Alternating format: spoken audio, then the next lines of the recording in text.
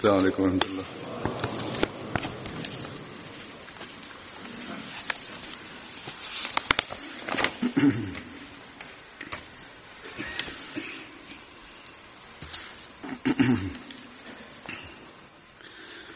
أشهد أن لا إله إلا الله وحده لا شريك له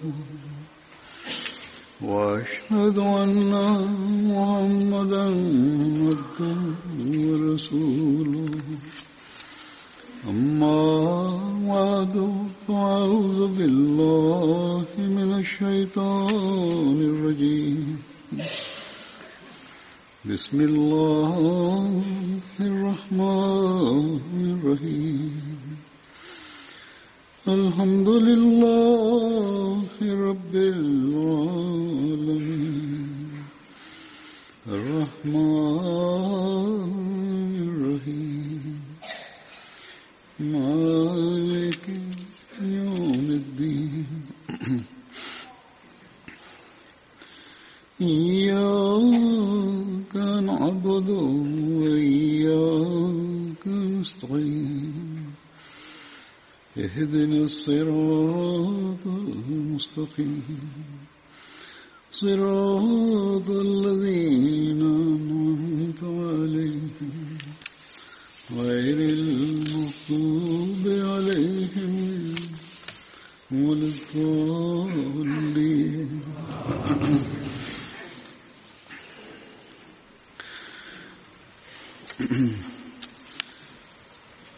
बदरी साहबा के जिक्र में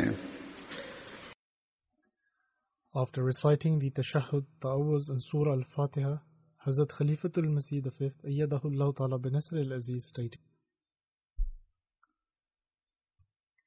that in continuation of the accounts of the Badri companions, i.e. those companions who took part in the Battle of Badr, the first companion that I will mention today is Hazrat Utbah bin Mas'ud Huzali radiyallahu ta'ala anhu. The title of Hazrat Utbah bin Mas'ud Huzali radiyallahu ta'ala anhu was Abu Abdullah, and he belonged to the tribe of Banu Makhzum. Hazrat Utbah bin Mas'ud radiyallahu ta'ala anhu was a confederate of the tribe of Banu Zuhra.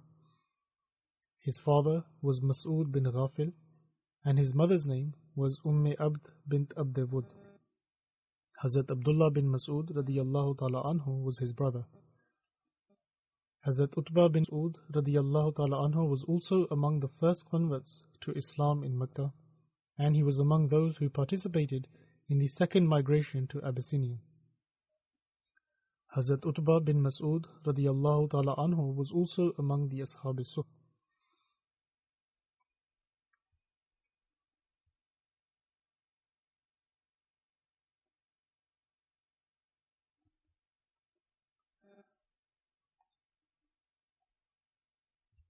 With reference to various historical sources, Hazrat Mirza Bashir Ahmad Sahib radiyallahu ta'ala anhu has written the following details with regards to the people of As-Sufa. He writes, to one corner of the mosque a veranda was built which was referred to as Sufa. This was for those destitute muhajirin who were homeless, and these people would stay here and were known as the Ashab Sufa. As such, they would remain in the company of the Holy Prophet, peace be upon him, day and night, perform worship, and recite the Holy Quran.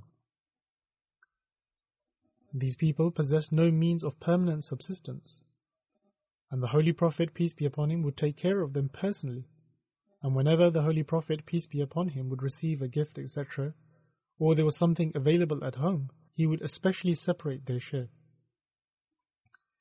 As a matter of fact, at times, the Holy Prophet, peace be upon him, would himself starve and send whatever was in his home to the Ashab al-Sufa. Similarly, the Ansar would also remain engaged in their hospitality in as much as possible, and would often attach clusters of dates within the mosque. However, despite all this, they continued to live in a state of adversity and would often reach a state of starvation.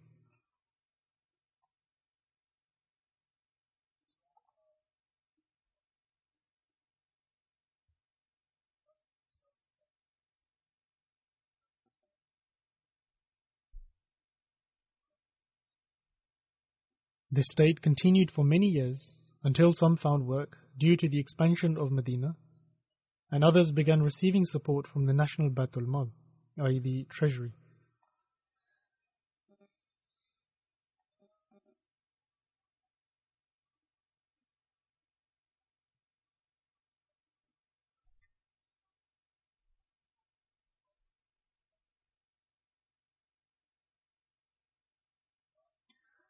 Moreover, we find the following details about these people in another source, in which it states that these people would remain present at the house of the Holy Prophet, peace be upon him, during the day, and would listen to the ahadith, i.e. the traditions of the Holy Prophet, peace be upon him. During the night they would remain on the veranda. A veranda is called Sufa in the Arabic language. Hence, these saintly men were referred to as Ashab al-Sufa, i.e. the people of Sufa. None of them ever possessed two pieces of clothes at one time, so that one could cover the upper body and the other piece of cloth to cover the lower body. In fact, they would tie a piece of garment to their necks in a way that it would hang down to their thighs, and they did not possess enough clothes to cover the entire body. Hazrat Abu Hurairah radiyallahu ta'ala anhu was also one of the saintly men, and he narrates that I saw 70 men from among the Ashab al-Sufa whose clothes would not even reach their thighs, and when they used to cover themselves, the cloth would hardly reach down to the knees. Initially, their source of income was that a group of them would go to the forest during the day, collect some firewood, sell it, and then acquire some food for their brothers. And most of them would break the branches of palm trees and hang them onto the roof of the mosque.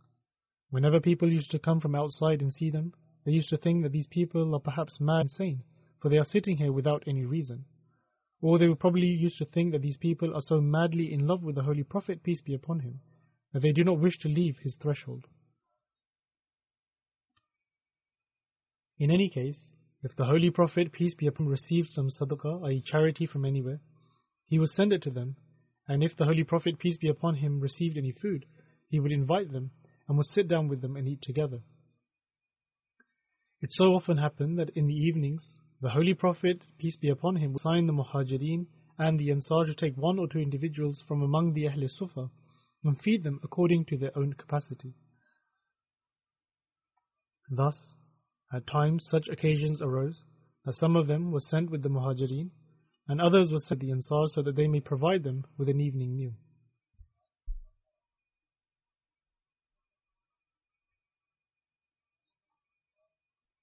Hazrat Sa'd bin Ubadah radiyallahu ta'ala anhu was a very generous and wealthy companion, and at times he would take 80 guests with him.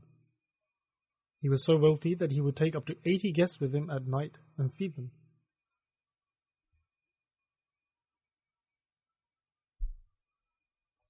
And according to various narrations, the numbers of the Sufa varied at different times. It is said that there were at least 12, and it is also reported that at one point there were 300 individuals who stayed at Sufa.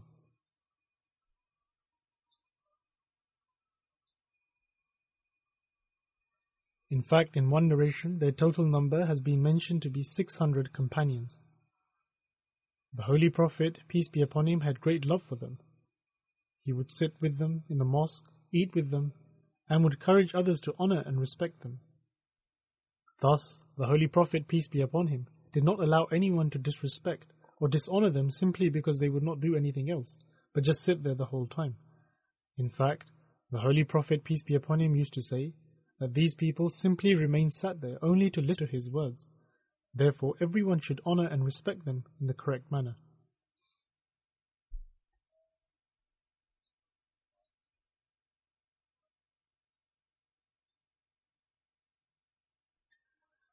Once, during a sitting of a congregation of the Ahl Sufa in the presence of the Holy Prophet, peace be upon him, a complaint was made that the dates have adversely affected their stomach. That is, they only receive dates to eat and do not get anything else. The Holy Prophet, peace be upon him, heard the complaint, and in order to console them, he delivered a speech saying that what is it that I am hearing that the dates have had an adverse effect on your stomachs? Are you not aware of the fact that dates are the very nourishment of the people of Medina, and that people support us through these and also support you through these? Following this, the Holy Prophet, peace be upon him, stated that by God, smoke has not risen in the house of the Prophet of God for a month or two. That is, that the Holy Prophet, peace be upon him, and also his family only lived on water and dates. In any case, these Ahl Sufa were astonishingly devoted people, in that even though they mentioned and complained about eating dates, and that it had adversely affected their stomachs, but despite this they did not leave. They continued to remain seated there with complete devotion, and would either remain hungry, or suffice by eating dates or whatever they were given. It is then further written that at night these noble individuals would usually be occupied in worship and recite the Holy Quran, and a muallim, a religious teacher, had been appointed for them, and they would go to him at night and recite the Holy Quran. Those who could not read or were unable to recite the Holy Quran correctly, or those who wished to memorize it, would be taught at night by the muallim. And owing to this, most of them were called Qaris, i.e. those who can recite the Holy Quran. And if people were to be sent anywhere for the propagation of Islam, then these very individuals, i.e. the Ashab Sufa, would be sent.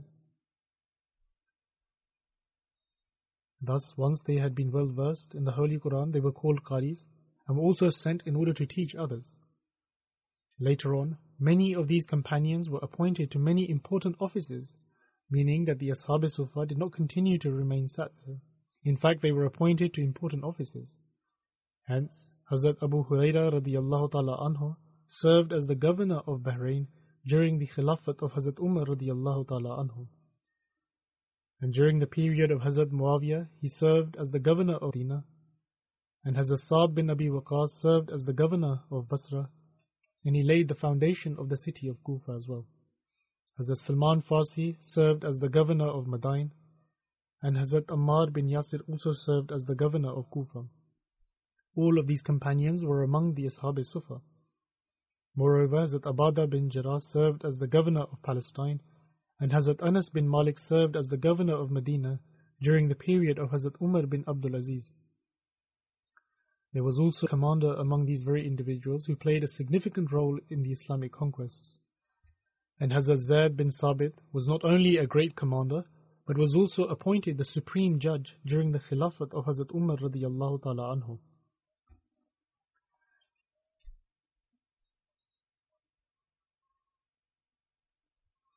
Then Hazrat Abu Sa'id Khudri radiyallahu ta'ala anhu narrates that I sat down in the congregation of the poor Muhajirin, meaning he went and sat among the congregation of Ashab Sufa, who were concealing their private parts from each other due to a lack of clothing.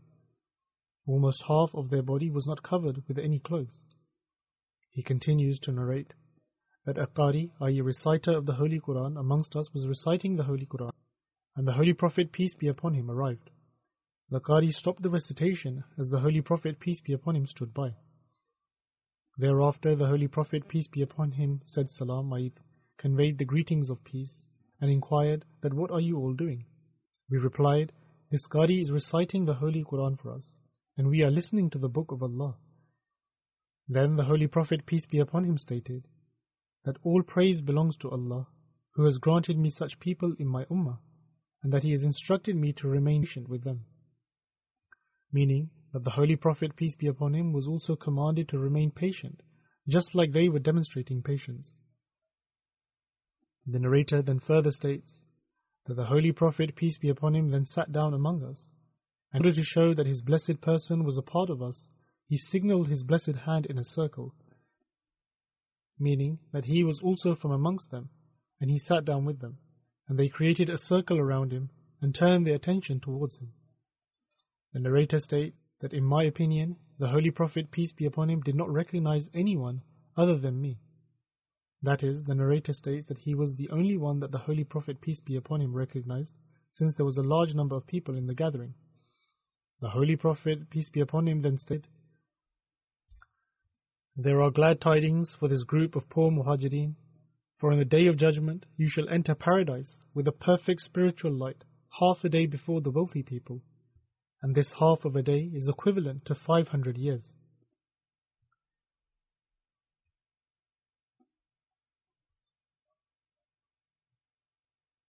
The promised Messiah alayhi salatu wasalam also received a revelation in Arabic, which has the mention of the Ashab Sufa. The revelation in Arabic is as follows. أصحاب الصفة وما أدراك ما أصحاب الصفة ترى أعينهم تفيض من الدمع يصلون عليك ربنا إننا سمعنا مناديا ينادي للإيمان وداعيا إلى الله والسراج منيرا.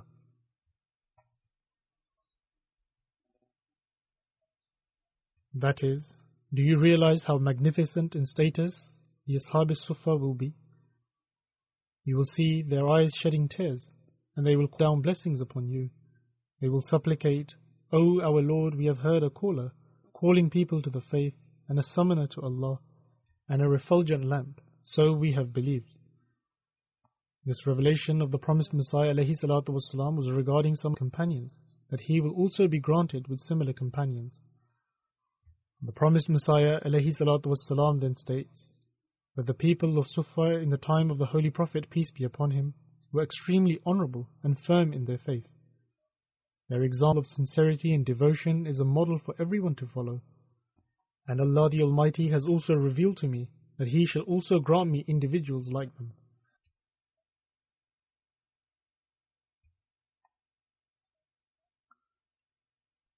According to Sahih Bukhari, Hazrat Utbah bin Mas'ud radiyallahu ta'ala anhu is counted among the companions who took part in the Battle of Badr.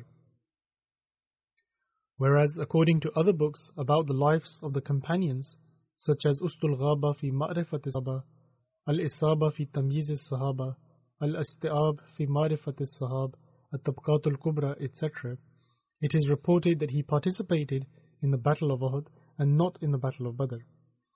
Nonetheless, in Bukhari it is recorded that Utbah bin Mas'ud radiyallahu ta'ala anhu was a Badri companion.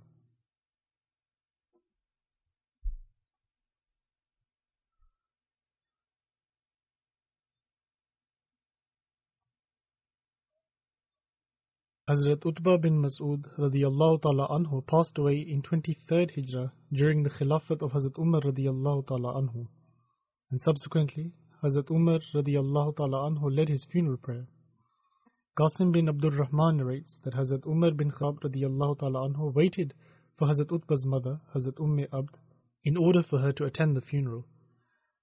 Imam Zuhri narrates that with respect to the migration and spending time in the company of the Holy Prophet, peace be upon him, Hazrat Abdullah bin Mas'ud radiyallahu ta'ala anhu was not far behind his brother, Hazrat Utbah radiyallahu ta'ala anhu. In other words, Hazrat Utbah radiyallahu ta'ala anhu accepted Islam before his brother, Hazrat Abdullah bin Mas'ud. Abdullah bin Utbah narrated that when his brother Hazrat Utbah bin Mas'ud radiyallahu ta'ala anhu passed away, he had tears in his eyes. The people asked him why he was crying, to which he replied that he was my brother, but also my brother in faith. And aside from Hazrat Umar bin Khattab radiyallahu ta'ala anhu, he was dearest to me.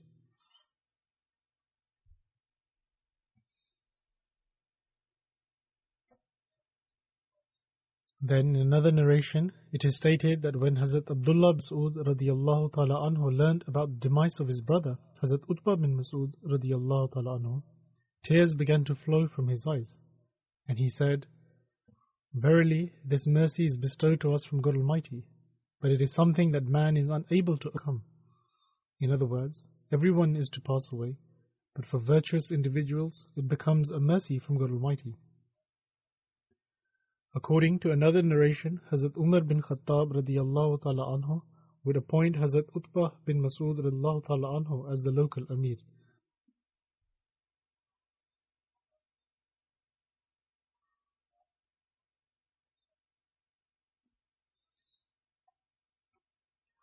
The next companion that I will mention is Hazrat Ubad bin Samit radiyallahu ta'ala anhu, who was an Ansari companion.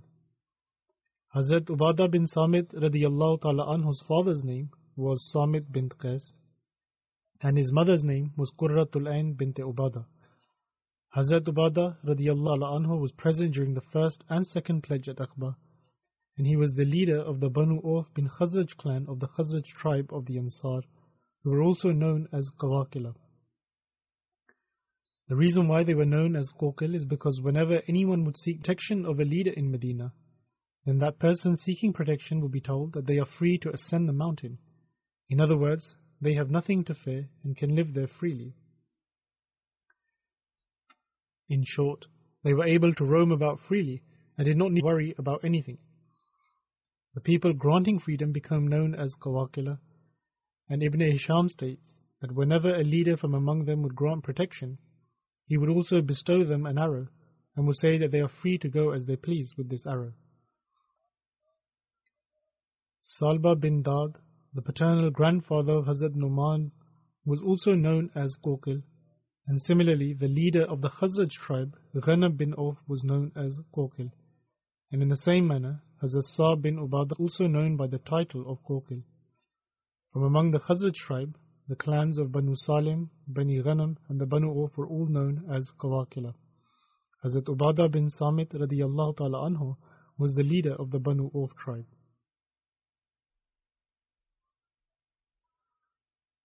One of Hazrat Ubadah radiyallahu ta'ala anhu's sons' name was Walid, who was born to Jamila bint Abu Sasa, and his other son's name was Muhammad, who was born to Hazrat Haram bint Milhan. Hazrat Aus bin Samit radiyallahu ta'ala anhu, who is another Badri companion, was the brother of Hazrat Ubadah radiyallahu ta'ala anhu.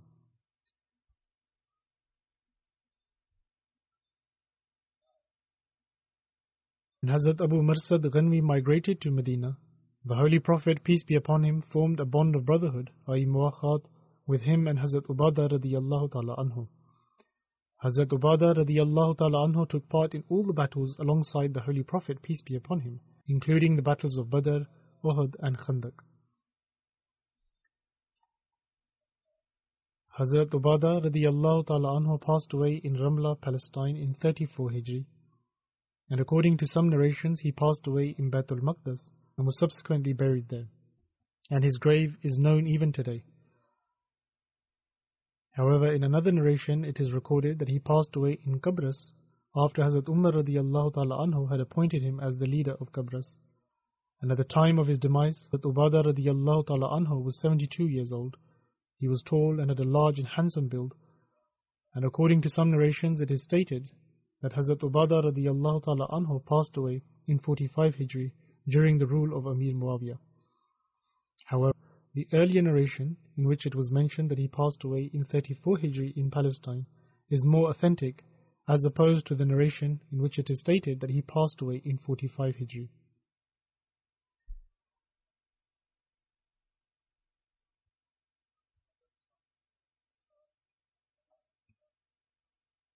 Hazrat Ubadah bin Samit radiyallahu ta'ala anhu has recorded 181 narrations of a hadith, among which those narrating the hadith are prominent companions such as Hazrat Anas bin Malik, Hazrat Jabir bin Abdullah and Hazrat Miqdam bin Madi Kirab, as well as the Tabi'een, i.e. those people who met the companions.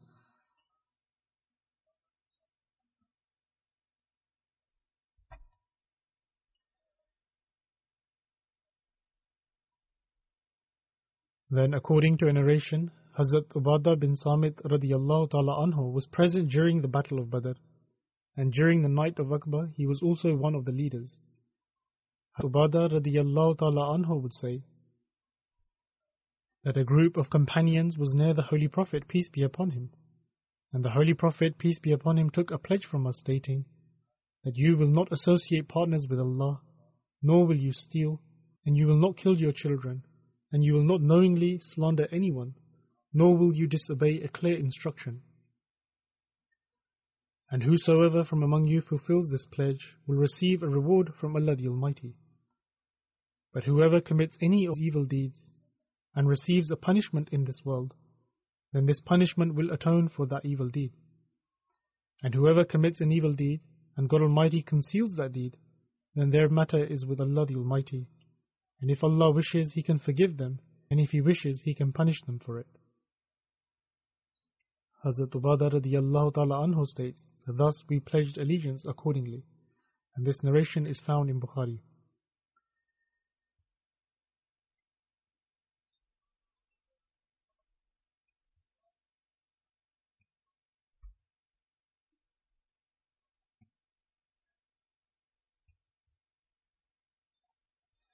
During the migration to Medina, the Holy Prophet, peace be upon him, led the Friday prayer at the mosque at Quba, and after leading the prayers, the Holy Prophet, peace be upon him, mounted his camel to go towards Medina. The Holy Prophet, peace be upon him, kept the reins loose of the camel. The camel then turned its head right and left, as if it was searching for the direction of travel. It stood in one place without moving forwards, and instead kept looking to its left and right.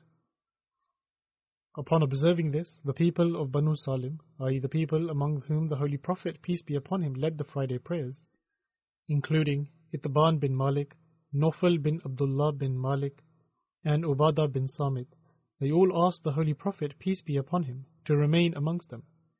They said that they were more in numbers and can make adequate arrangements for the Holy Prophet, peace be upon him, safety. They said that we will honor you and ensure for your safety, as there are more Muslims residing here.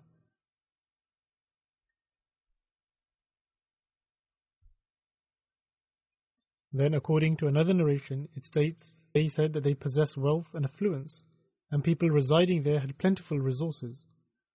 In another narration, it is stated that they said that please stay with us, as we are more in number and also have weapons. In addition to this, we have orchards and other essentials to survive. In other words, they could provide adequate security measures and were more affluent. They then said that, O Messenger of Allah sallallahu alaihi wasallam, whenever an Arab is in danger or fears for their life, they come and seek protection from us. The Holy Prophet, peace be upon him, heard all of their requests and recited prayers for them, and then said that all what you say is indeed true, but leave my camel be, for it is under the instructions of Allah the Almighty. The camel will stop wherever it pleases and may sit wherever it pleases. And in another narration, the words of the incident are that the Holy Prophet, peace be upon him, stated that my camel is under divine command, therefore leave it be. It is reported that the Holy Prophet, peace be upon him, was smiling and said, May God Almighty shower His blessings upon you for all that you have presented. And the camel then began to move forwards. Then, in relation to the conquest of Egypt, the author of Sairus Sahaba states that during the era of Hazrat Umar radiyallahu ta'ala anhu's Khilafat, it was taking somewhat longer to conquer Egypt, as a result of which Hazrat Amr bin As radiyallahu ta'ala anhu wrote to Hazrat Umar radiyallahu anhu requesting for support. Upon this, Hazrat Umar radiyallahu ta'ala anhu sent an additional army of 4,000 soldiers, and Hazrat Ubadah radiyallahu anhu was appointed as the leader of 1,000 soldiers from among them. Moreover, in his reply, Hazrat Umar radiyallahu ta'ala anhu wrote that each one of the leaders of the army was equivalent to 1,000 soldiers. When this army reached Egypt, Hazrat Amr bin As radiyallahu ta'ala anhu gathered the entire armies together and delivered an inspirational speech. He then called for Hazrat Ubadah radiyallahu anhu and asked for his arrow. Hazrat Amr bin As radiyallahu ta'ala anhu then took off the helmet from his own head and placed it on the arrow and handed it over to Hazrat Ubadah radiyallahu anhu, and stated that this was the flag of the commander-in-chief of the army, and from henceforth Hazrat Ubadah radiyallahu ta'ala was the commander-in-chief. How great is God that in the very first attack that was launched, they were able to conquer the city. After the conquest of Damascus, Hazrat Abu Ubaidah bin al-Jarrah radiyallahu anhu came to Hims, and the people of Hims entered into a treaty with him. Subsequently, he appointed Hazrat Ubadah bin Samit radiyallahu ta'ala to oversee Hims and move towards Huma. Hazrat Ubadah bin Samit then departed towards Laziqiyah, which is a coastal city of Syria. The people of the city then engaged in a battle with the Muslims, and there was a large door which would only open with the help of a number of people. Hazrat Ubadah took his army away from the city and ordered them to dig such deep trenches in that a person on horseback would be hidden. In other words, it was a long trench. The Muslims put great effort into digging the trenches, and when they were finished from digging, there was still some daylight remaining, and they made out as if they were going back to Hims. However, when night fell, they returned back to the trenches they had dug. The people of Laziqiyah wrongly assumed that the Muslim army had retreated, and when dawn broke, they opened their door and went out with their cattle. The Muslims appeared all of a sudden, and seeing them, the people of Laziqiyah became fearful. The Muslims attacked them, and entering the city through the door, they conquered the area. Hazrat Ubadah radiyallahu ta'ala anhu entered the fort, and ascending the wall of the fort, he proclaimed the takbir.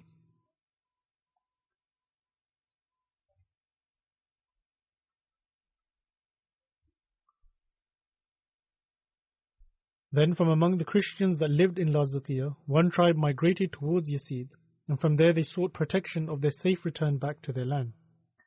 Initially they feared for their lives and ran, but later they sought permission to return back to their homes. Thus, having paid the khiraj, i.e. the tax, the land was returned to them on the condition that they would provide a portion of their produce.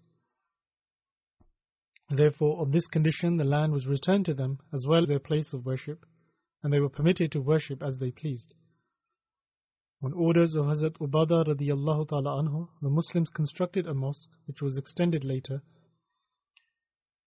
and Hazrat Ubadah radiyallahu ta'ala anhu along with the Muslim army reached a city near the coast named Balda and conquered the city. This was 2 farsakh, which is equivalent to 6 miles from the fort of Jabla. Hazrat Ubadah radiyallahu ta'ala anhu then conquered many other cities, including Antartus, which is situated on the coast in Syria, and in addition to this, the cities of Laziqiyah, Balda and Antartus were all conquered by Hazrat Ubadah bin Samit radiyallahu ta'ala anhu.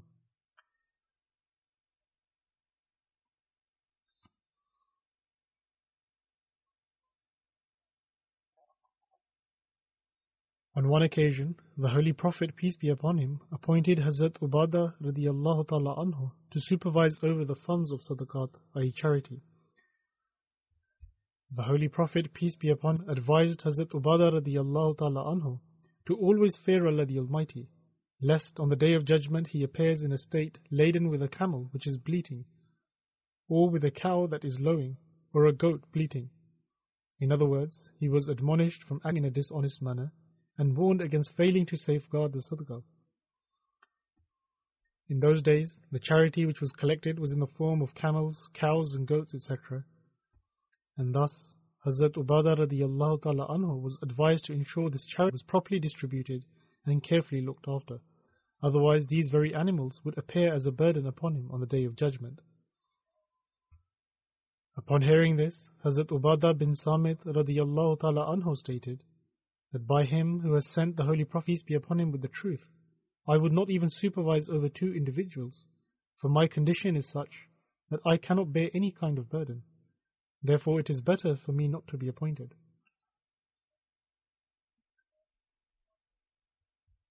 Then, during the lifetime of the Holy Prophet, peace be upon him, the 5 companions from among the Ansar who collated the Quran are Hazrat Maz bin Jabal, Hazrat Ubadah bin Samit, Hazrat Ubay bin Ka'b, Hazrat Abu Ayyub Ansari, and Hazrat Abu Darda radiyallahu anhum. After the conquest of Levant, i.e. the region of Syria, Hazrat Yazid bin Sufyan wrote to Hazrat Umar radiyallahu ta'ala anhu and informed him that people of this area were in need of a teacher who could teach them the Holy Quran and impart them the knowledge of faith. Subsequently, Hazrat Umar radiyallahu ta'ala anhu sent Hazrat Maz and Hazrat Ubadah and Hazrat Abu Darda radiyallahu anhum, and Hazrat Ubadah radiyallahu ta'ala anhu travelled to Palestine and stayed there. Junada relates that when he met Hazrat Ubadah radiyallahu ta'ala anhu, he found him to be extremely well versed in the religion of God. In other words, he was a great scholar. When the Muslims conquered the area of Levant, Hazrat Umar radiyallahu ta'ala anhu sent Hazrat Ubadah, Hazrat Maz bin Jabal and Hazrat Abu Darda radiyallahu anhum to that region, so that they could impart the teachings of the Holy Quran and religion to its people. Hazrat Ubadah radiyallahu ta'ala anhu stayed in Hims, and Hazrat Abu Darda radiyallahu ta'ala anhu stayed in Damascus. Hazrat Maz radiyallahu ta'ala anhu travelled to Palestine. After some time, Hazrat Ubadah radiyallahu ta'ala anhu also went to Palestine. While there was a particular matter which Hazrat Ubadah radiyallahu ta'ala anhu disliked. However, Amir Muawiyah opposed him in this. In other words, they had a disagreement over a particular religious matter. During this disagreement, Amir Muawiyah spoke rather strongly to Hazrat Ubadah radiyallahu ta'ala anhu, and as a result he left for Medina, stating that he could not live in the same land as him. When Hazrat Umar radiyallahu ta'ala anhu inquired what it was that caused him to return, Hazrat Ubadah radiyallahu ta'ala anhu informed Hazrat Umar radiyallahu ta'ala anhu of the whole incident in which they disagreed over a particular matter, and that Amir Muawiyah spoke rather strongly to him. In any case, Hazrat Ubadah radiyallahu ta'ala anhu left as a result of their disagreement. Upon this, Hazrat Umar radiyallahu ta'ala anhu stated that he should go back, for God Almighty will cause such a land to fall into ruin, which is absent of him or people like him. In other words, it was necessary for the companions of the Holy Prophet, peace be upon him, and the learned scholars of faith to be present there. If not, then this would be hugely unfortunate for that land. Thus, it was imperative that he returned. Hazrat Umar radiyallahu ta'ala anhu also wrote an official letter to Amir Muawiyah, stating that he does not have any right to oppose Hazrat Ubadah radiyallahu ta'ala anhu in any religious matter, and that he should listen to whatever he says, for it is indeed correct. There are many more details and narrations in relation to Hazrat Ubadah radiyallahu anhu, which I will inshallah continue to share in the next Friday's sermon, as they are quite lengthy and require more time. However, I will now mention about the deceased, and will also be leading his funeral prayer. The funeral is present here, and the funeral is of respected Tahir Arif Sahib, who passed away in the UK on 26th August after enduring a very difficult and testing illness. Inna lillahi wa inna ilayhi raji'un. Surely to Allah we belong, and to Him shall we return.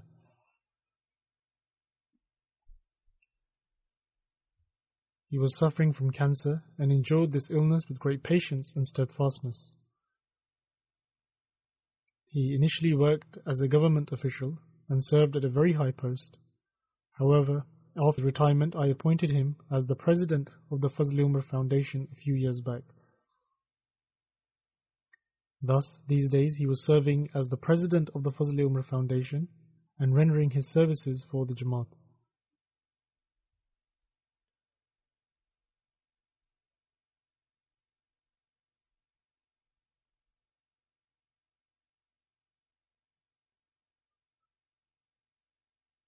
Respected Tahir Arif Sahib was born on 13th February 1952, and his family was originally from Sialkot. However, they later moved to Sargodha.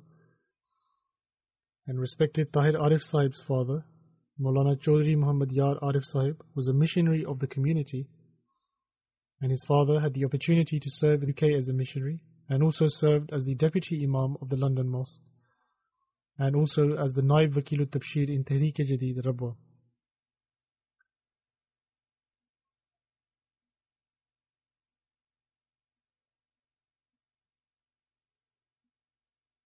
Respected Maulana Muhammad Yar Arif Sahib was an excellent debater and was considered among the top scholars of the Jamaat. And also, respected Muhammad Yar Arif Sahib, along with Hazrat Maulana Abdul Rahim Nayyar Sahib, represented the Ahmadiyya community in the annual session of the Muslim League on 23rd March 1940, in which the resolution of Pakistan was passed, and thus this was a historic moment in which they had the honour to be a part of. Tahir Arif Sahib's mother was respected Inayat Suraya Begum Sahiba, and his grandfather was Hazrat Chaudhry Ghulam Hussain Bhatti Sahib, who was a companion of the promised Messiah alayhi salatu wassalam. Tahir Arif was a very intellectual person and had a great passion for learning. He was a very experienced writer and also a poet. He authored several books, and 2 books containing a collection of his poems are widely popular. One of them is in the Urdu language and the other in Punjabi. In addition, there are 2 other notable books. The first is in English on the life of the Holy Prophet, peace be upon him, and the other book is about Pakistan, which is titled Pakistan Manzil ba Manzil.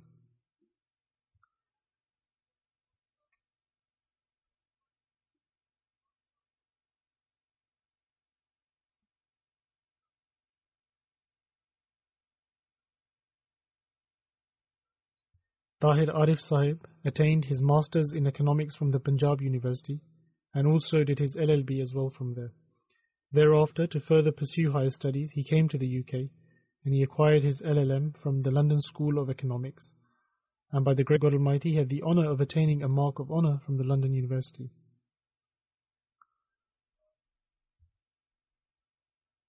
After completing his education in London, Tahir Arif Sahib returned to Pakistan and passed the CSS and began working as a civil servant for Pakistan, and by the grace of Allah the Almighty, he continued to progress in this field and reached the post of Inspector General of the Police. And to attain this position, even after the laws had been enacted against Ahmadis in Pakistan, he testifies to his extraordinary abilities. Also, apart from serving in Pakistan's police department, he was also appointed in the FIA, i.e. the Federal Investigation Agency, and in the Immigration Intelligence Bureau. When he was living in the UK in order to seek education, upon the instruction of Hazrat Khalifa-tul-Masih Rabi rahimahullah, he also had the opportunity to assist Chaudhry Rashid Sahib, who authored several books for children in English. Tahir Arif Sahib assisted Chaudhry Rashid Sahib greatly in this work.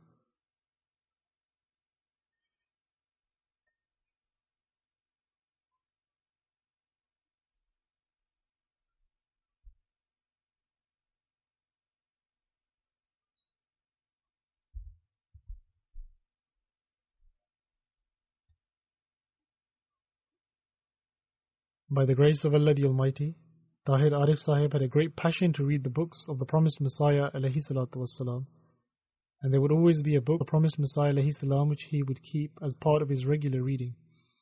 However, he did not merely just read the books, but would also take notes and would then discuss the subject matter with his friends and colleagues. He regularly recited the Holy Quran and would ponder deeply over meanings. And although no one from among his relatives have written this, but once during the course of a conversation with him, I found out that he was very regular in waking up for the Tahajjud prayer.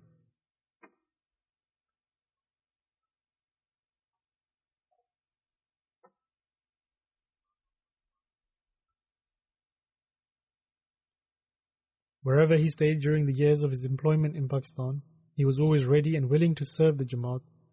He was an extremely courageous person, and as I mentioned, that by the grace of Allah the Almighty, he was extremely well read in both religious and secular studies, and was an extremely intelligent person. He greatly benefited from this knowledge and would share his thoughts in matters related to the Jamaat, which would be extremely beneficial. He was a person who possessed very sound opinion and thought.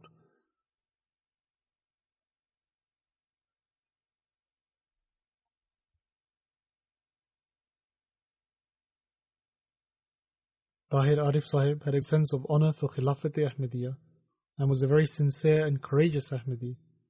And all his life he strived to remain as a Sultan-e-Nasir, i.e. a great helper of Khilafat-e-Ahmadiyya, and served the Jamaat with the utmost loyalty.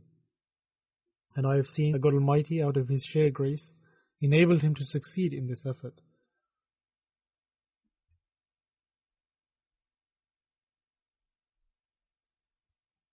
Tahir Arif Sahib was also my class fellow, and I knew him from my days of college. And by the grace of Allah the Almighty, he had a passion for knowledge even then, and was also a very skillful debater, and would take part in the debates held in college. I had noticed that even at that time he had a lot of religious knowledge.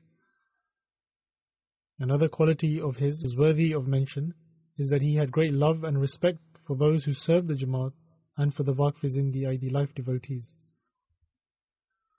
Moreover, he would always be ready and willing to help Ahmadis who had a genuine need. And since he held a very post, therefore he tried to help other Ahmadis who genuinely were in need as much as he possibly could.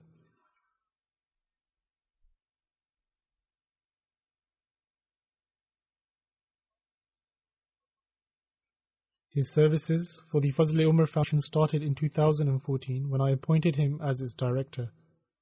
After the demise of Chaudhry Hamid Nasrullah Khan Sahib in 2017, who was then serving as the president of the Fazl-e-Umar Foundation, I appointed Tahir Arif Sahib as its new president.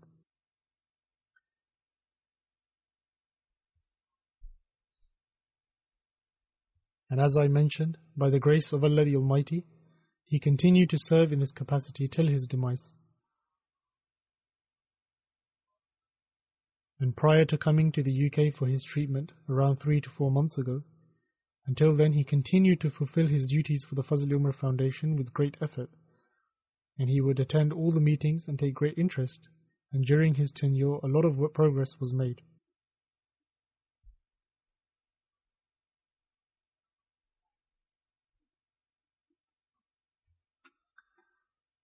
Tahir Arif Sahib leaves behind his wife Anisa Tahir Sahiba and son Asfandyar Arif Sahib, and 3 daughters, Tayyiba Arif, Aziza Oj, and Binat Tahir Arif Sahiba. 2 of his daughters are married, and 1 of his daughters and son are not married yet.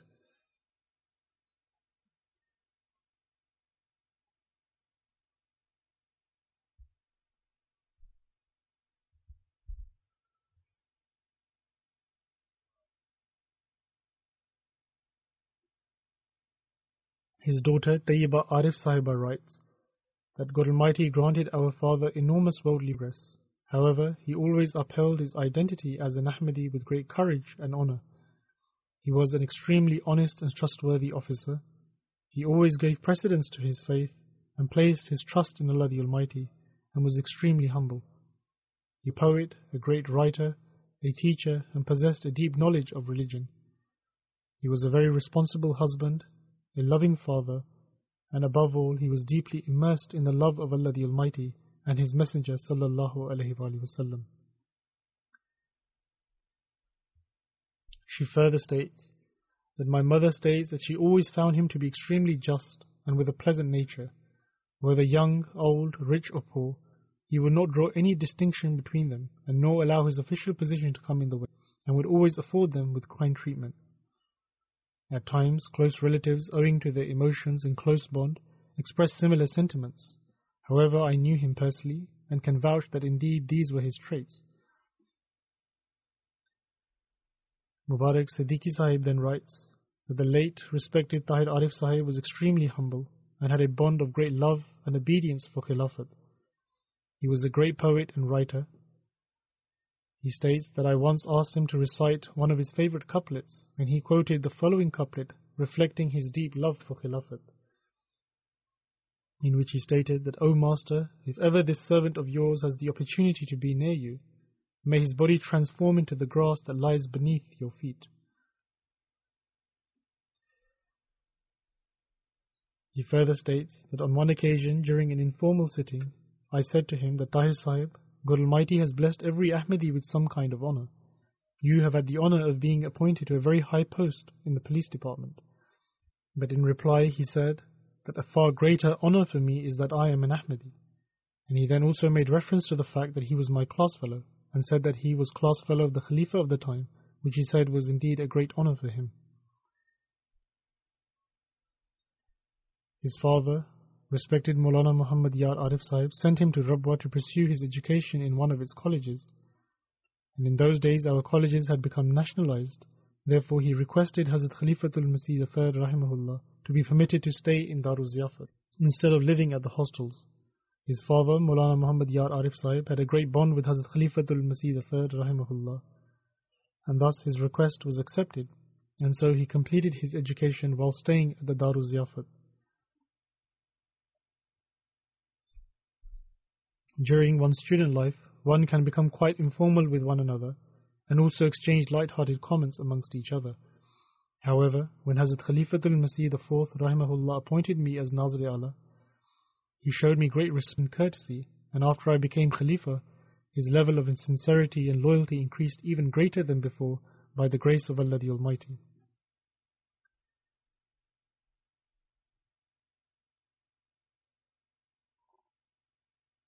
May Allah the Almighty grant him His forgiveness and mercy and elevate his station.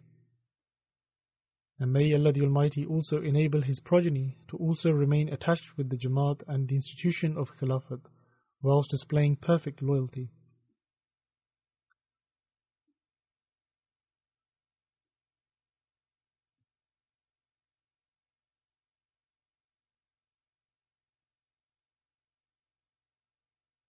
Many of his relatives and friends have written various accounts about him, and they all mention the fact that by the grace of Allah the Almighty he was extremely humble and a scholarly person.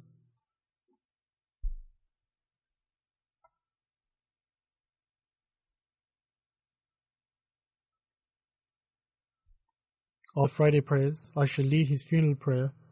The funeral is present here, therefore after the prayers I will inshallah go out and lead his funeral prayer, and you are all requested to form the rows for the prayer inside the mosque.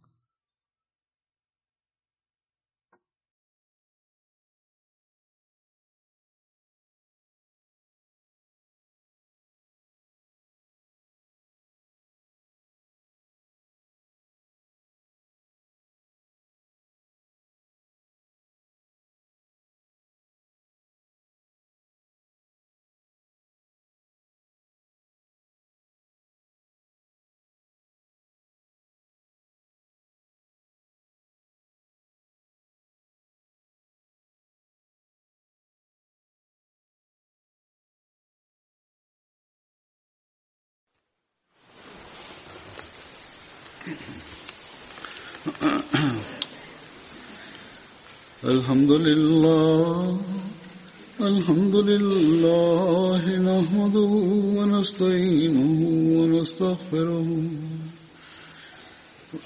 ونؤمن به ونتوكل عليه ونعوذ بالله من شرور أنفسنا ومن سيئات أعمالنا من يهده الله فلا مضل له ومن يضلل فلا هادي له ونشهد أن لا إله إلا الله ونشهد أن محمدا عبده ورسوله عباد الله رحمكم الله إن الله يأمر بالعدل والإحسان وإيتاء ذي القربى وينهى عن الفحشاء والمنكر والبغي يعظكم لعلكم تذكرون اذكروا الله يذكركم وادعوه يستجب لكم ولذكر الله أكبر